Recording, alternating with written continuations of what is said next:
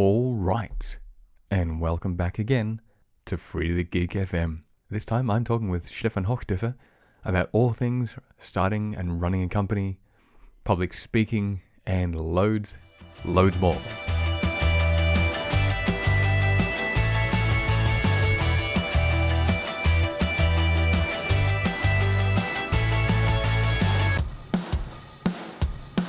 Alright, so welcome back to episode 10, where I had the pleasure of a fireside chat with Stefan Hochdiffer. Anyway, I'll come to that in a second. Before I get into that, what I want to talk about is give a little bit of a blurb about what I've been doing and why this episode is later than normally scheduled, that being every 2 weeks. And the reason why, in case you've not been following my blog or been listening to recent episodes, is that I had the absolute pleasure of being a first-time public speaker, and at that, an international public speaker. I mean, totally, how cool was that? To give a special mention, and I think it is only polite, only a sign of good grooming, dare I say I have that, is to give a big thank you to the people that brought me there. Those being the wonderful people behind PHP Architect and Musketeers.me, that being Kevin, Heather, Eli, Sandy, and Oscar. They were absolutely wonderful. They took care of everything. Anything that needed to be done, special for me, I only say that I had special dietary requirements. They made sure it was all sorted out and things happened. Nothing was too much trouble.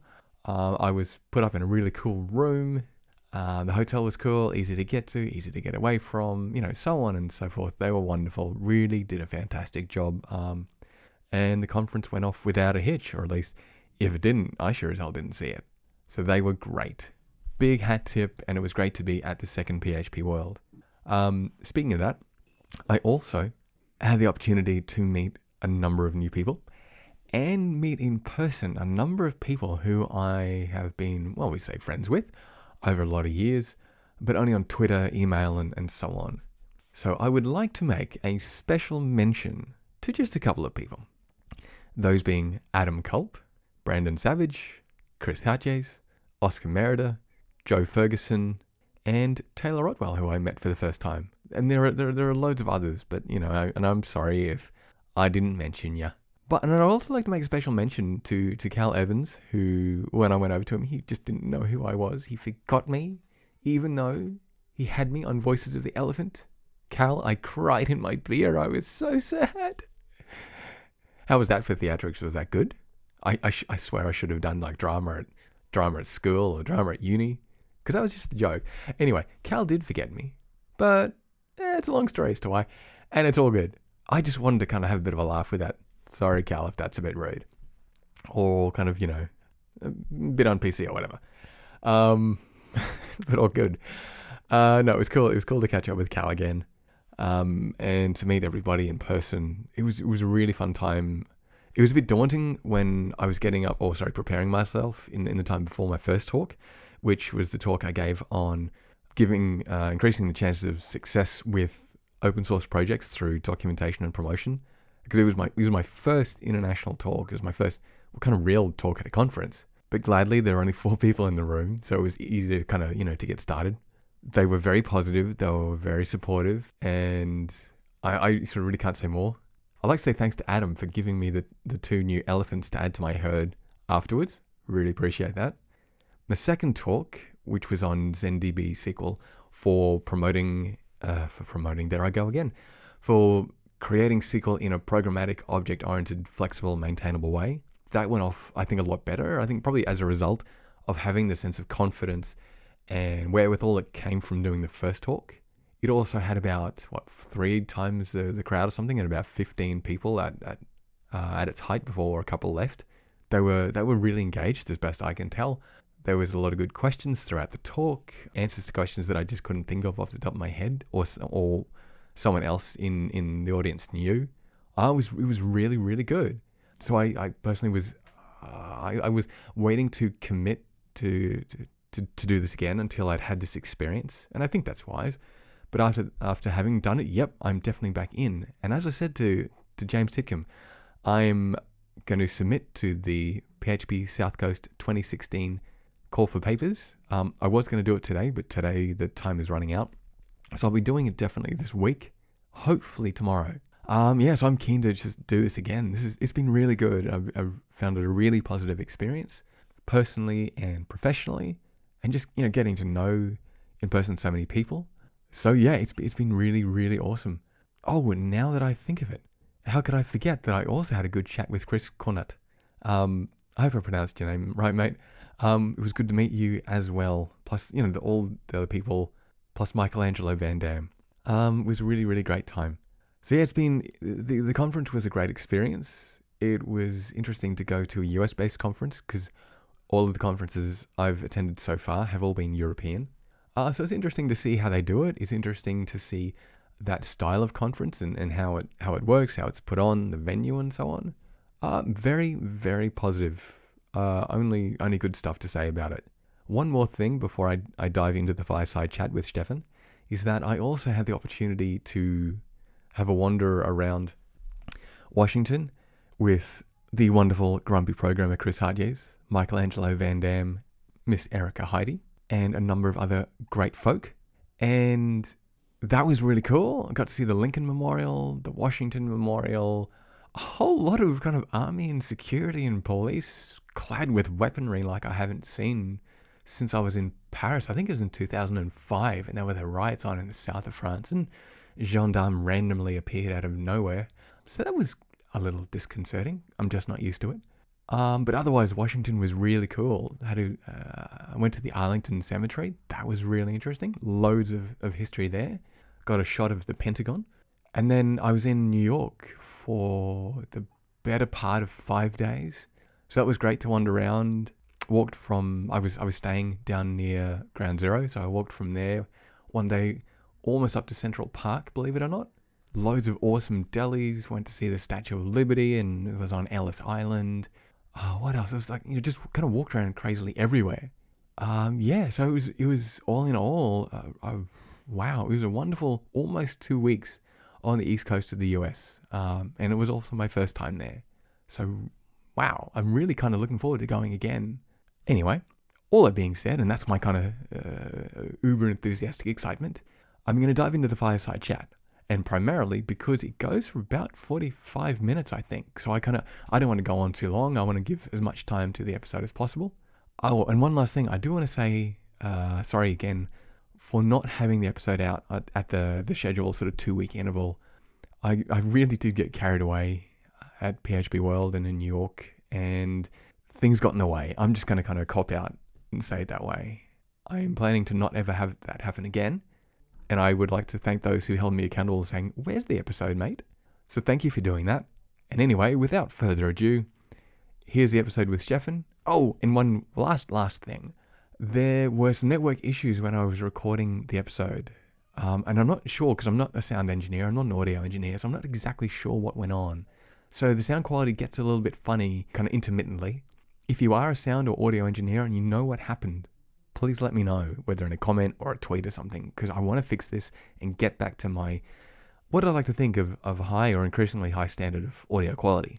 Anyway, with all that said, here's the fireside chat. I'll start off by sort of indulging my curiosity by saying, how exactly did you get started? Like, I guess at one point you were a salaried employee and then started your company? Not at all, no. The story begins in school, actually. Okay. So back in school, one of the good friends of mine came to me and said, "Hey, why don't we sell hardware and software to our schoolmates?" I said, "Okay, why not? That's cool." So more quickly, we founded this privately held company, which is rather easy to do in Germany. Mm-hmm. So like within a week or so, you have all the permissions, and then they can get things started. And so this business ran for a year and a half, I think. Mm-hmm. And then we finished school, and we said we will cancel this company because I went to public service, and my fellow co-founder went to the military service, and it was clear that we do not find the time to continue on the company or working with the company. But it was clear to both of us, if any one of us has an idea, we would jump in the boat together and get things started. And so after that, we both went on and studied. I studied in Worms, and Matthias, my co-founder, studied in Zweibrücken, which is close to Saarbrücken. And back in the days, I was working at a small ISP in Worms, and more or less built up their development department. And back in the days, this company partnered with another company who sold an e-commerce application.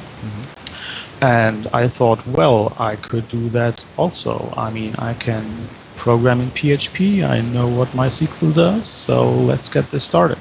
So I told Matthias about this idea, and he said, yeah, cool, that's a good idea.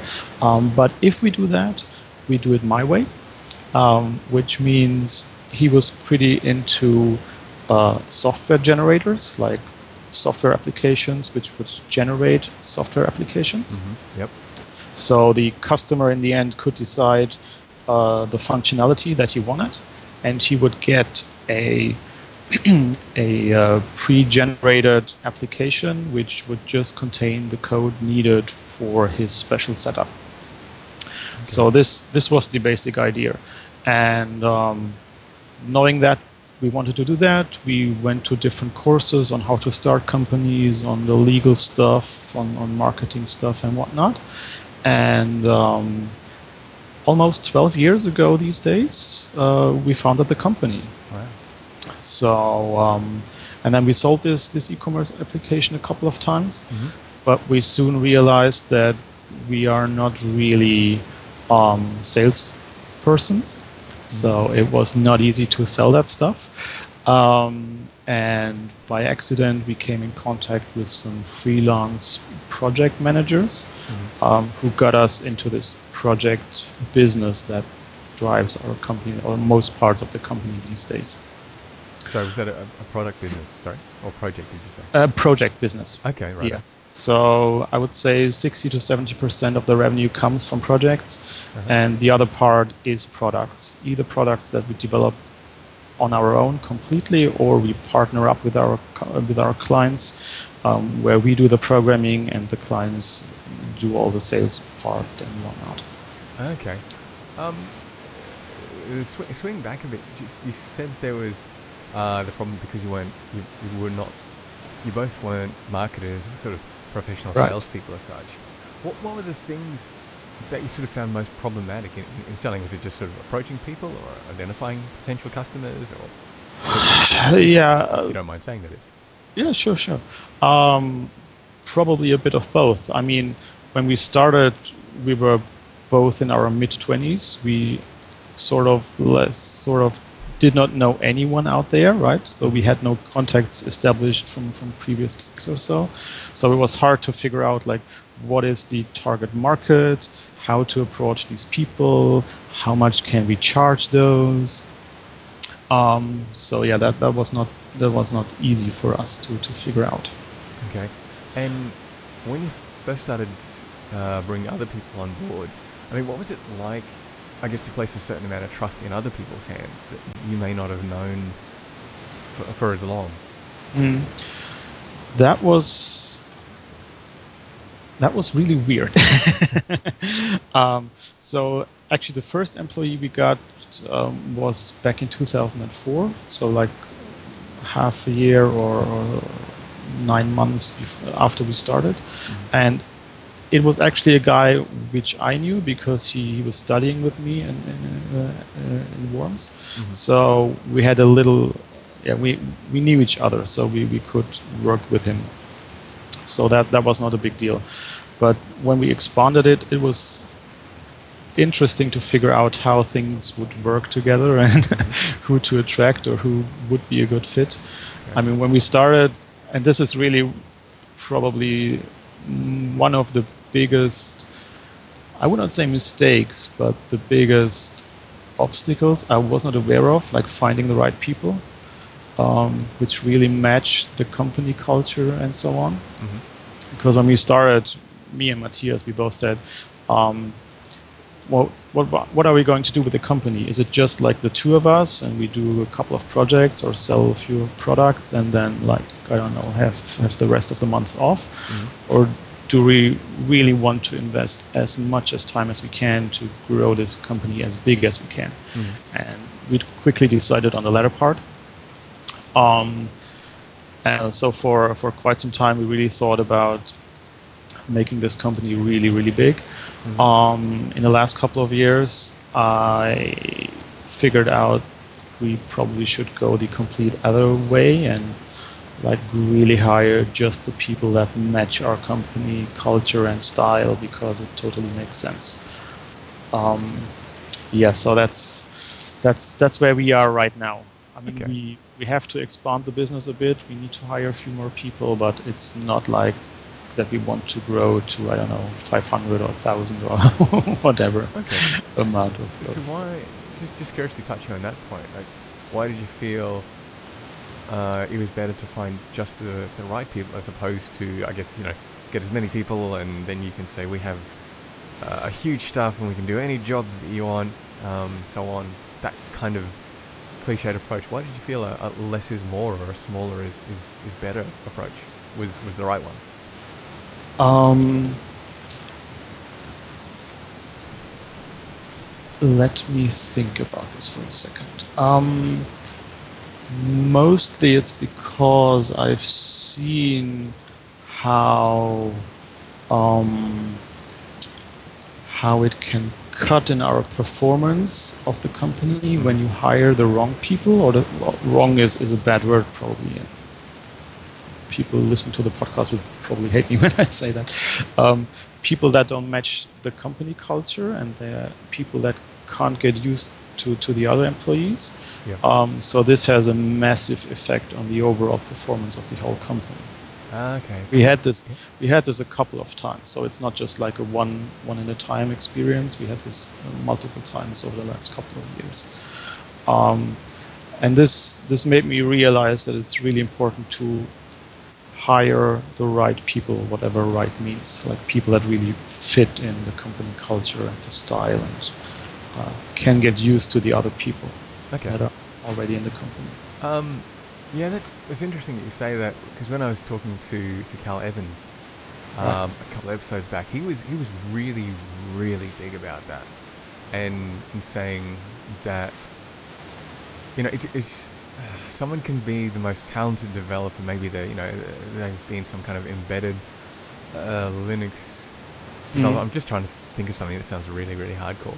Right. Like brilliantly gifted and talented and dedicated, but if they just don't fit, then he said it's just not worth doing it. So it's interesting that you say that as well. It's if a person isn't a good fit, that can I think I'm right in making this assumption, Mm. that can make or break the hire. And Absolutely, yeah. So this is really the key selling point, or the key point when we hire a person. So reason number one that we hire someone is his social skills, or how we think he could integrate with the company. So we do not hire for technical skills, because we figured out it's way easier to grow technical skills over time than trying to change a person's attitude or style. So that does not really work easily. yeah, It may sound weird for a company focused completely on technology to say that technology is not a big deal when we hire someone, but so far it really helped us. no, I think it makes a lot of sense, because I remember years ago, I guess when I was back in university, and I always wanted to start a company doing something with Linux, and I was a bit obsessed. And I happened, as fate or chance would have it, one day I was on the bus on the way home from the job I had there. Was it university or job? I don't know. It was years ago, and I saw this company, and I got the email address from the shop front, and they were doing Linux of something or other.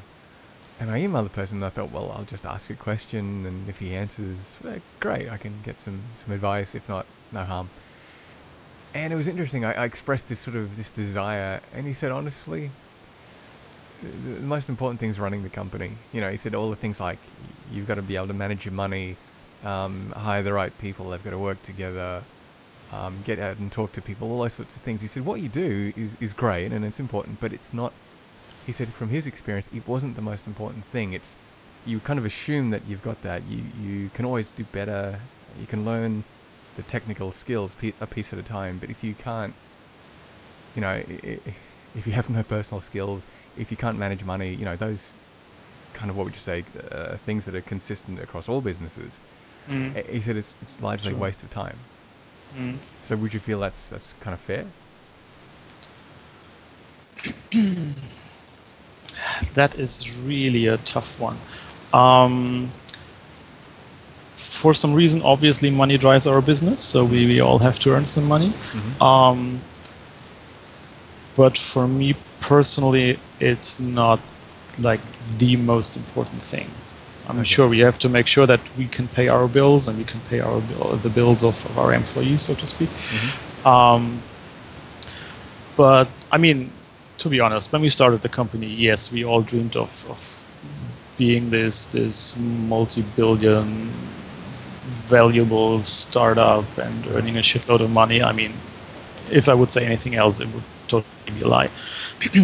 But these days, to be honest, I really don't care about the money part.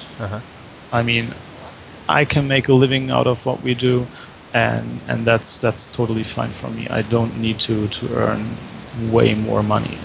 It's more importantly to have fun at work, to grow the company, to see how the company evolved, how the people evolved, which is really massive.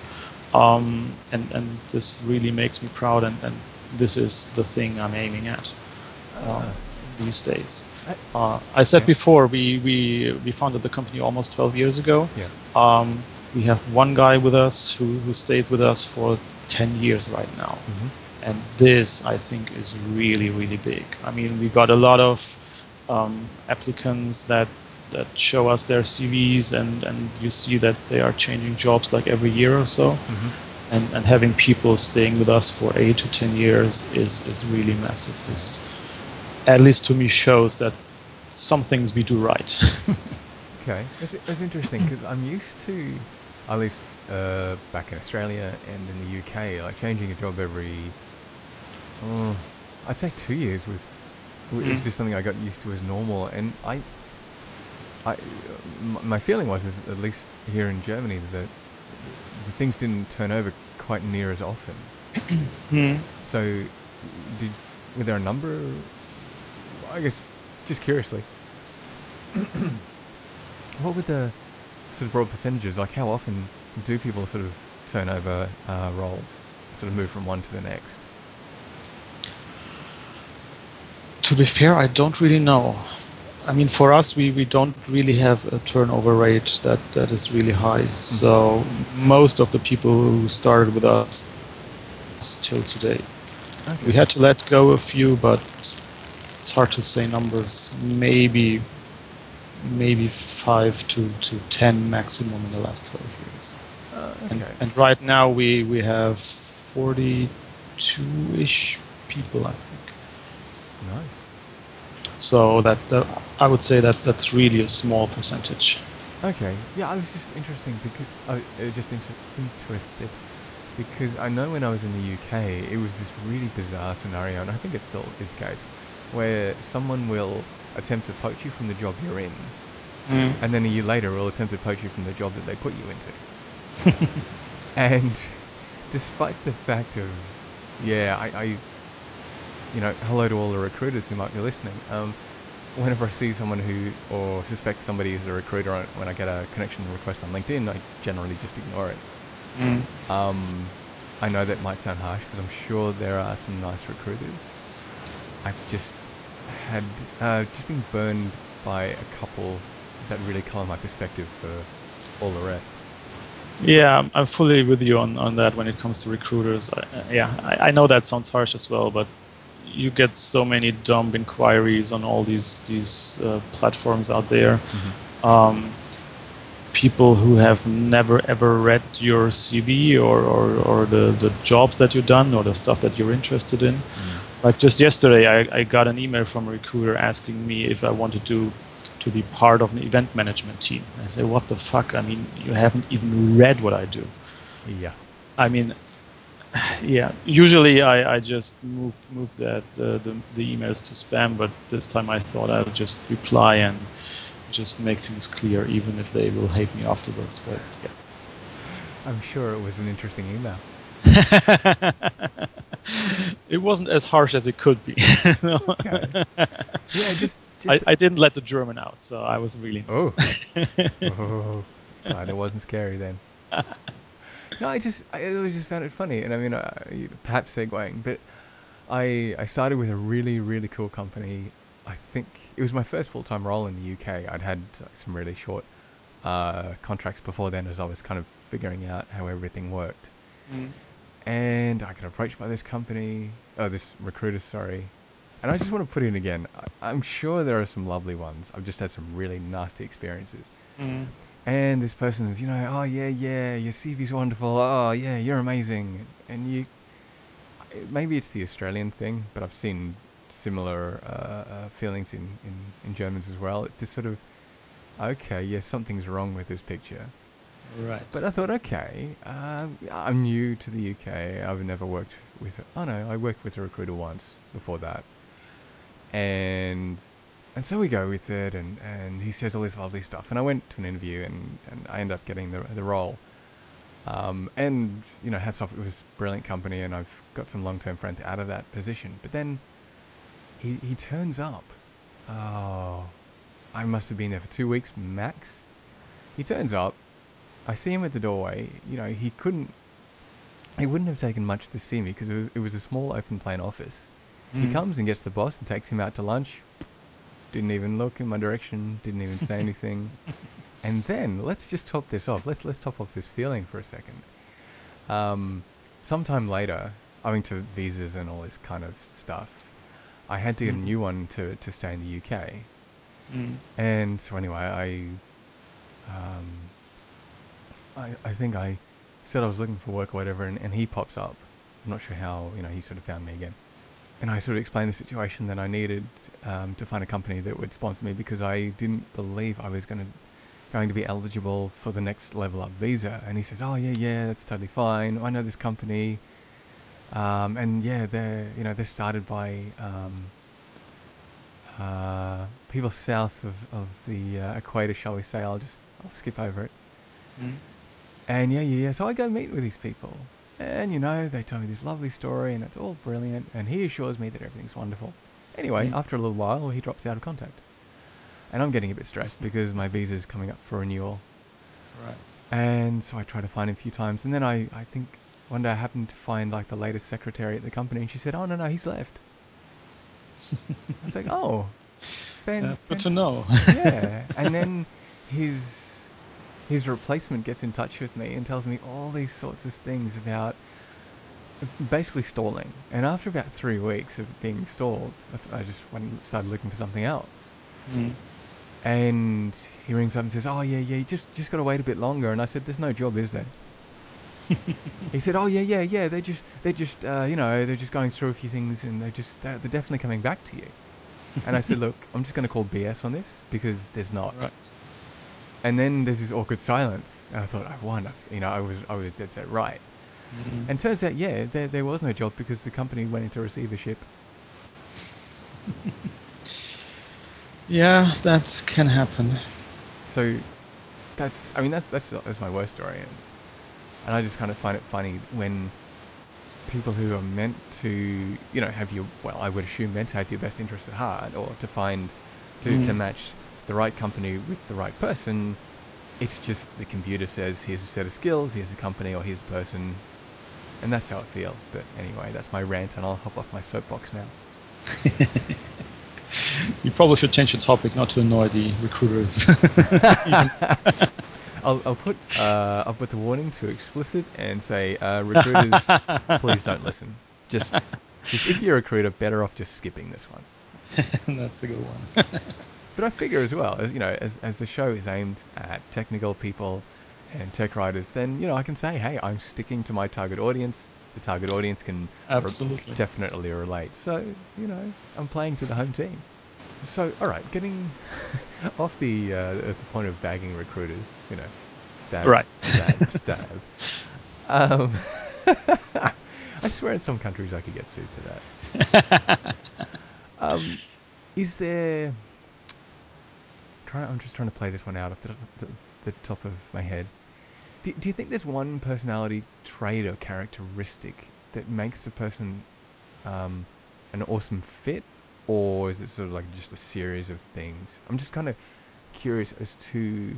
When you said, you look for social interpersonal skills, is there a kind of person that you find works best in a team or in your teams?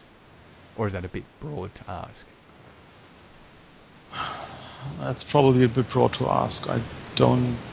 So right now, I would not have an answer to that one. Okay. So other than you need somehow to fit in the team and get used to the co-workers. So what are the things that you do for internal development? And I guess perhaps it'll sort of bear out in the answers to the questions, but I guess you place a big emphasis on team education and personal development in that respect. Yes, that's definitely one area where we aim at. Yeah. Mm-hmm. So what are the key things that you do to make sure developers continue to learn and improve? Well, first of all, since we are a technology company, we don't have projects in one particular space. We don't do the 1000th Typo 3 website or the 10,000th Magento shop. So we do really custom projects and try to be as open as possible when it comes to technology, giving our customers the best solution out there, best in the big air quotes style. But it also helps our developers to get used to new stuff. Mm-hmm. And this is really one of the key things that they really like about us.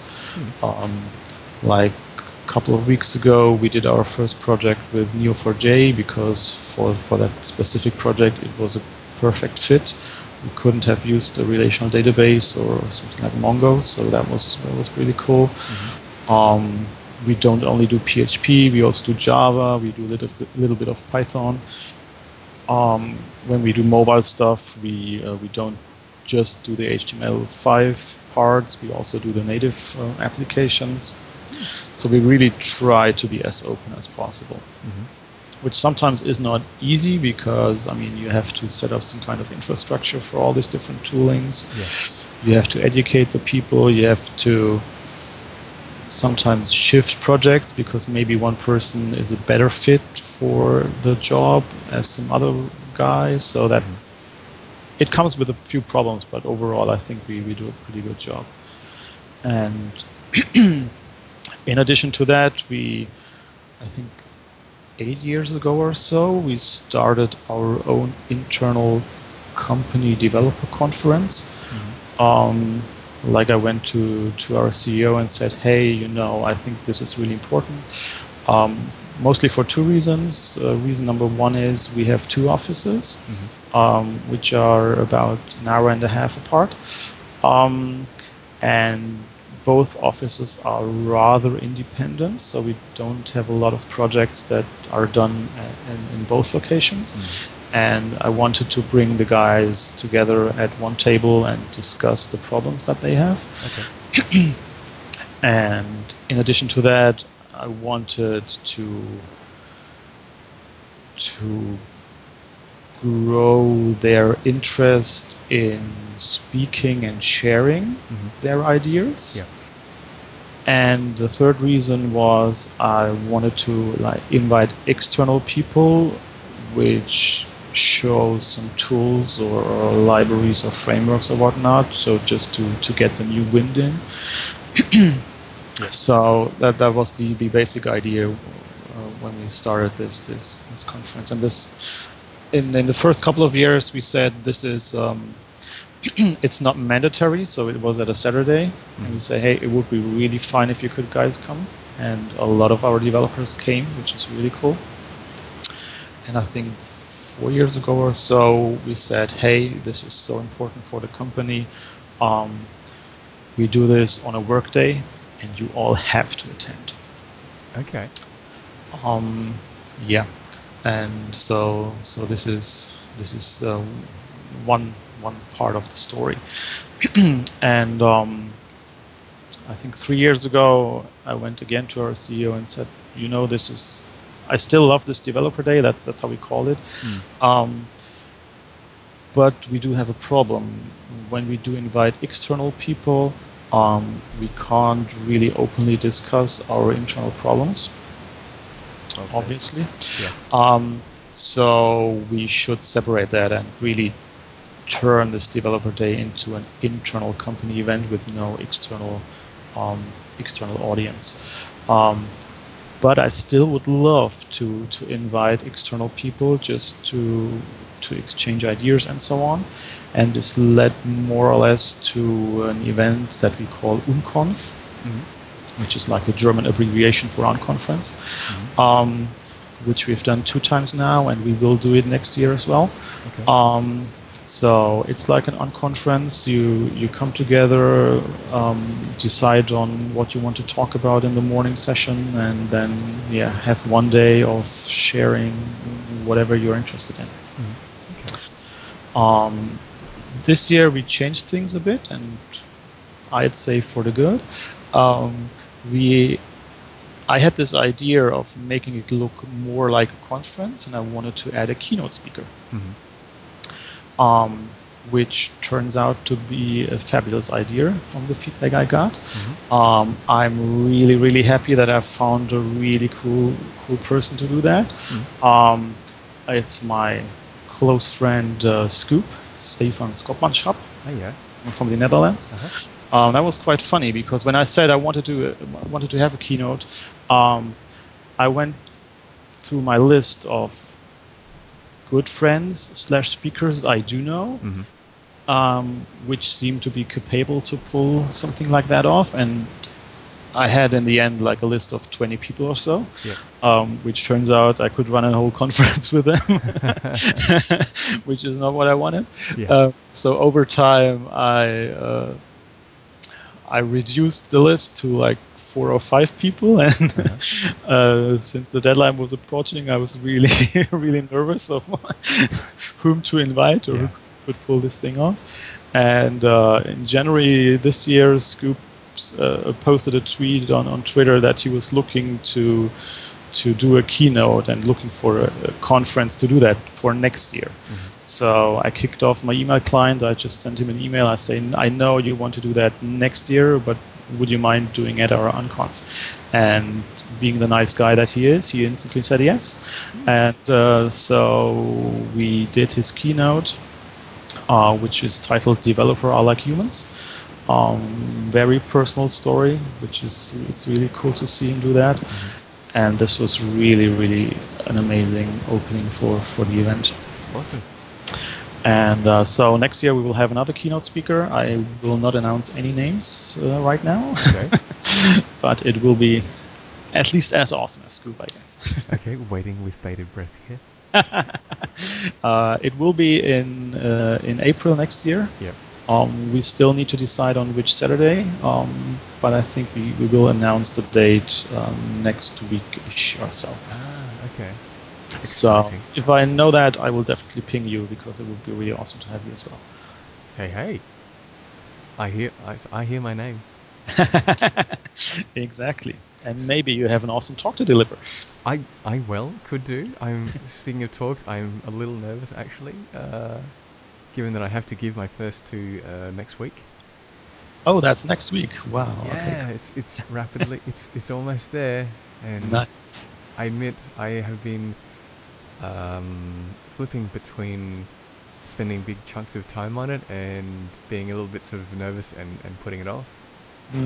I was actually going through it. I guess just a segue. I was going through one of the 2 last night, Okay. And there's little patches where it needs a bit of work, and I'm thinking, no, there's still enough time, and there's still a flight, and I mean, I think genuinely there is. It's not as though the big things that need work. It's just there's sections that I think just aren't finished. They're just sort of Right. I think if I was sitting in the audience listening to it, it'd be, that was really, really good.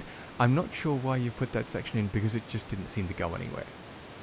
So I'm just, or maybe I'm just, the nervous first time speaker. And Yeah, just go on stage and do your stuff, and I mean, you will definitely get feedback, and they can improve. I mean, don't try to polish it as much as you can right now, because that probably won't work in a way that you want it to work, I guess. So just relax, have fun on stage. This is probably the best advice I can give you. I'm up for that. I'm up for that, and a little bit of a very short bit of self-deprecating humor to relax, and then on with the talk. And even if you completely screw things up, just try it a second time and it will work fine. That's my experience. Like the first talk I've ever given, it was in 2010 at a small PHP user conference in the Netherlands called PF Congress. Yeah. The guys put me in the first session in the biggest room, which was kind of like of a theater. I was standing on stage. I was completely scared, and the session should have taken 45 minutes, I think, and I was done in like 20 or so. So that was really the worst experience ever. Yeah. But I seem to have enjoyed it, and I had another talk at the end of the day, which went way better. And yeah, that's why and how I'm still doing it. Well, that's what I wondered. I've gotten loads of advice, and I got this one piece of advice from Lorna. And she said it really depends, because I said, like, do you run to time? Do you allow questions? She said depends if you feel comfortable answering questions. If you don't, run as close to time as you possibly can. Say, oh, look, really sorry, but yeah, come see me afterwards. That's a good one. Yeah. And she said then, like, you can only talk to one person at one time, or maybe just a few, so it works out. You answer questions and you ease your nerves. I've sent yeah, that's true. I've sent the talks around a bit. Like, I'm happy to share them, and most of the feedback's been good. Like I gave the SQL talk in Frankfurt, and it was positive, but it was the first time I'd actually given a talk, period, and it was sort of going well for a while, and then after a while I just thought, no, this is just a train wreck. But surprisingly, the feedback I got was quite positive. And I just thought, for sure. I saw the feedback on Joined In, and it was really, really sad that I could not be there. I swear you were missing out on the amazing experience that it was. Joke. Yeah, I was really surprised at that, because the impression I had in my head and what people said was different. Although Marco Pavetta was pretty cool, saying, yeah, that bit was good, that bit really kind of no. But how about restructure it like this, and I reckon you'll do a lot better. So, if nothing else, there was a lot of constructive input, which I've applied as much as I can. Yeah, that's really one thing that really amazes me, like how much of constructive feedback you get on platforms like Joined In. I mean, sure, some people say just like 5 stars or like, I don't know, 2 stars, and then just leave no comment, but there's a lot of good feedback in it. That's really amazing. And I really like the Help Me Abstract site from Kayla Daniels, where you can easily get some input on how to tweak your session proposals. Is that Kayla's? I've forgotten that. That's Kayla, yeah. I was a passive user for a couple of months, and then I just thought I should send in my proposal as well, and I got some really, really good feedback. That was really cool. Okay. Any other suggestions for new or first-time speakers, whilst we're on the topic of conference speaking? Any other tips or pointers, or just get in there and wing it? Yeah, get in there and wing it. Don't over-prepare stuff. Just see how it goes, and yeah, as I said, have fun on stage. Okay. This is probably really like the biggest the biggest advice I can give you. Okay, so what that relaxed, entertaining Exactly. style. I mean, it completely depends on your style. I mean, when I started, it was completely different to what I do now.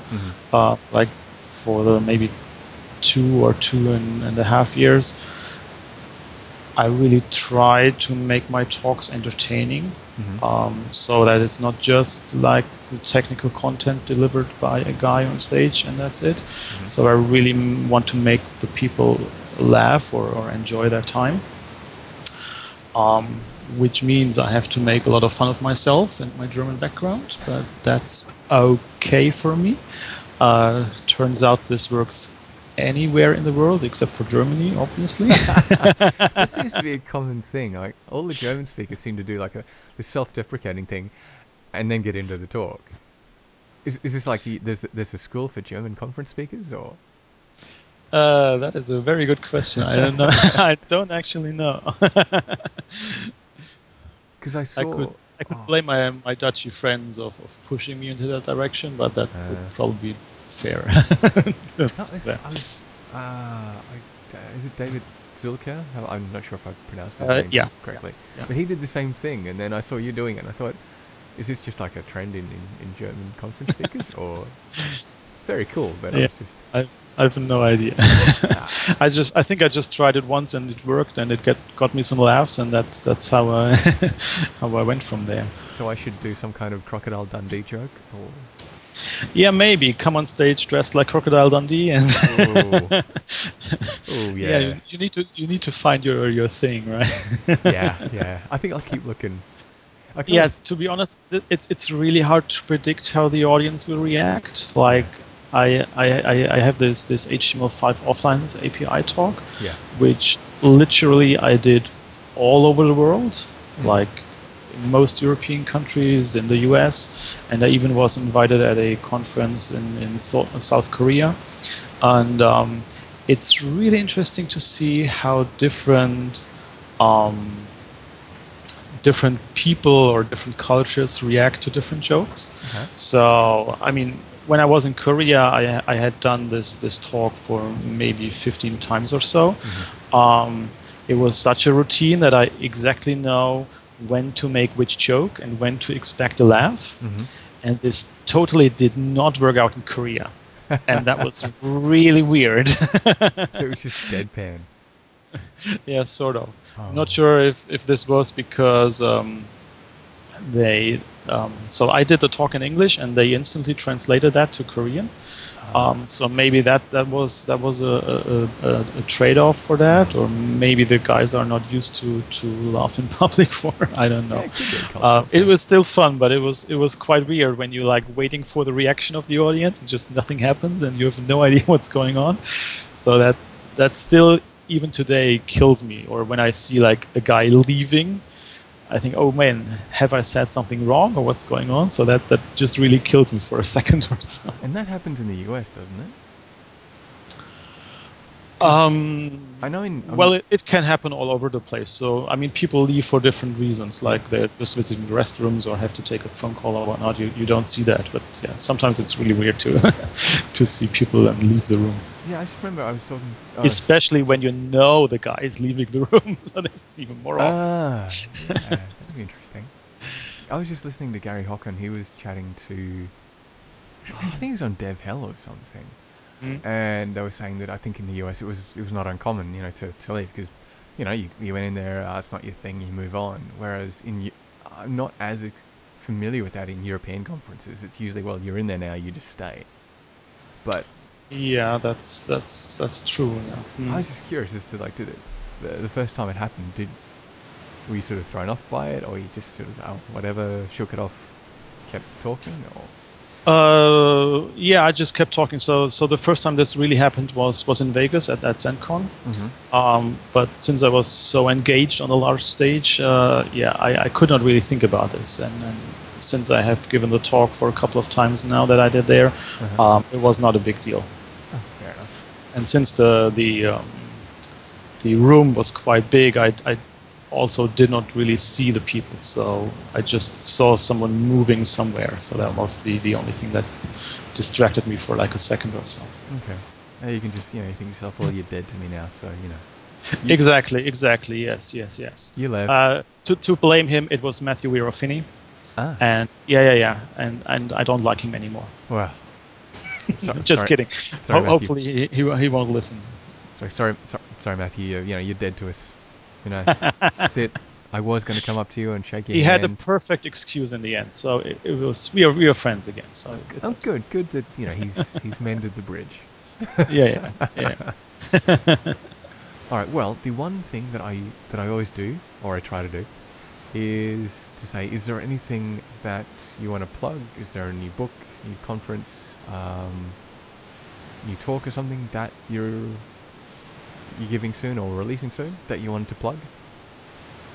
Not at all. That's a good one, actually. So maybe the conference organizers will listen to this one. So for the last 3 years, I did a talk on Postgres and the NoSQL features. Mm-hmm. And in December, it's the first conference where I turn this talk into a workshop. Mm-hmm. So I'm really looking out for conferences next year who want to have me deliver that stuff as a workshop. Awesome. So if you're interested in all this Postgres NoSQL goodness, I can assure you there's a lot of cool stuff inside, and you have seen the talk in PHP UK, so you know that. So it's really amazing what you can do with Postgres in the NoSQL world, in big air quotes again. So if anyone is interested, just ping me. Okay, so I'll add some contact details on the episode notes. Great. Other than that, I don't have anything particular coming up. All right. All right. I really want to do less conferences next year, so that's really. I said this for like the last 3 years, and I never achieved that. But next year is definitely the year I will do less conferences. Definitely. So I know this will make a lot of people happy. I heard that it's not a conference when I'm speaking, but that's a different story. I was going to say, I think that's a pretty fair thing. Pretty fair thing to say. Yeah. So usually I did between like 12 and 15 conferences a year, plus a few user group meetups, which is really a lot. And I really want to cut it to like between 5 and 7-ish. You could come with it, so like you're exclusive now. You've reached exactly. Pinnacle, so. I played Vegas, so I can't go to any conference anymore. So yeah, it needs to be a special occasion and a special event. Yeah. And only blue M&Ms, please. Oh yeah. Right. I need to do that. I'm sorry. Unless you have 800 attendees, I'm sorry. You're just too small for me. That's true. Right, so what did you think of the Fireside Chat with Stefan? Personally, as always, I think there was absolute gold in there. I think given what we talked about, it was a little explicit, just kind of just touching into the technically explicit range.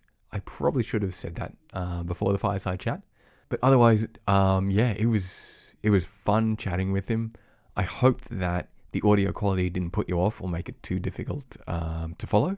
But hey, if you've got any feedback on the episode, please, as always, add a comment in the episode, which will be episode 10, freethegeek.fm/episode 10. Please add your thoughts, add your feedback, add your input. Otherwise, send me a tweet. I'd love to know what you think. But ideally, if you could, please give me a 4 or 5-star rating with commentary on iTunes, because it always helps to know how we're going, how I'm going, how the show's working out, what you like, what you think could be improved. Anyway, until next time, be well.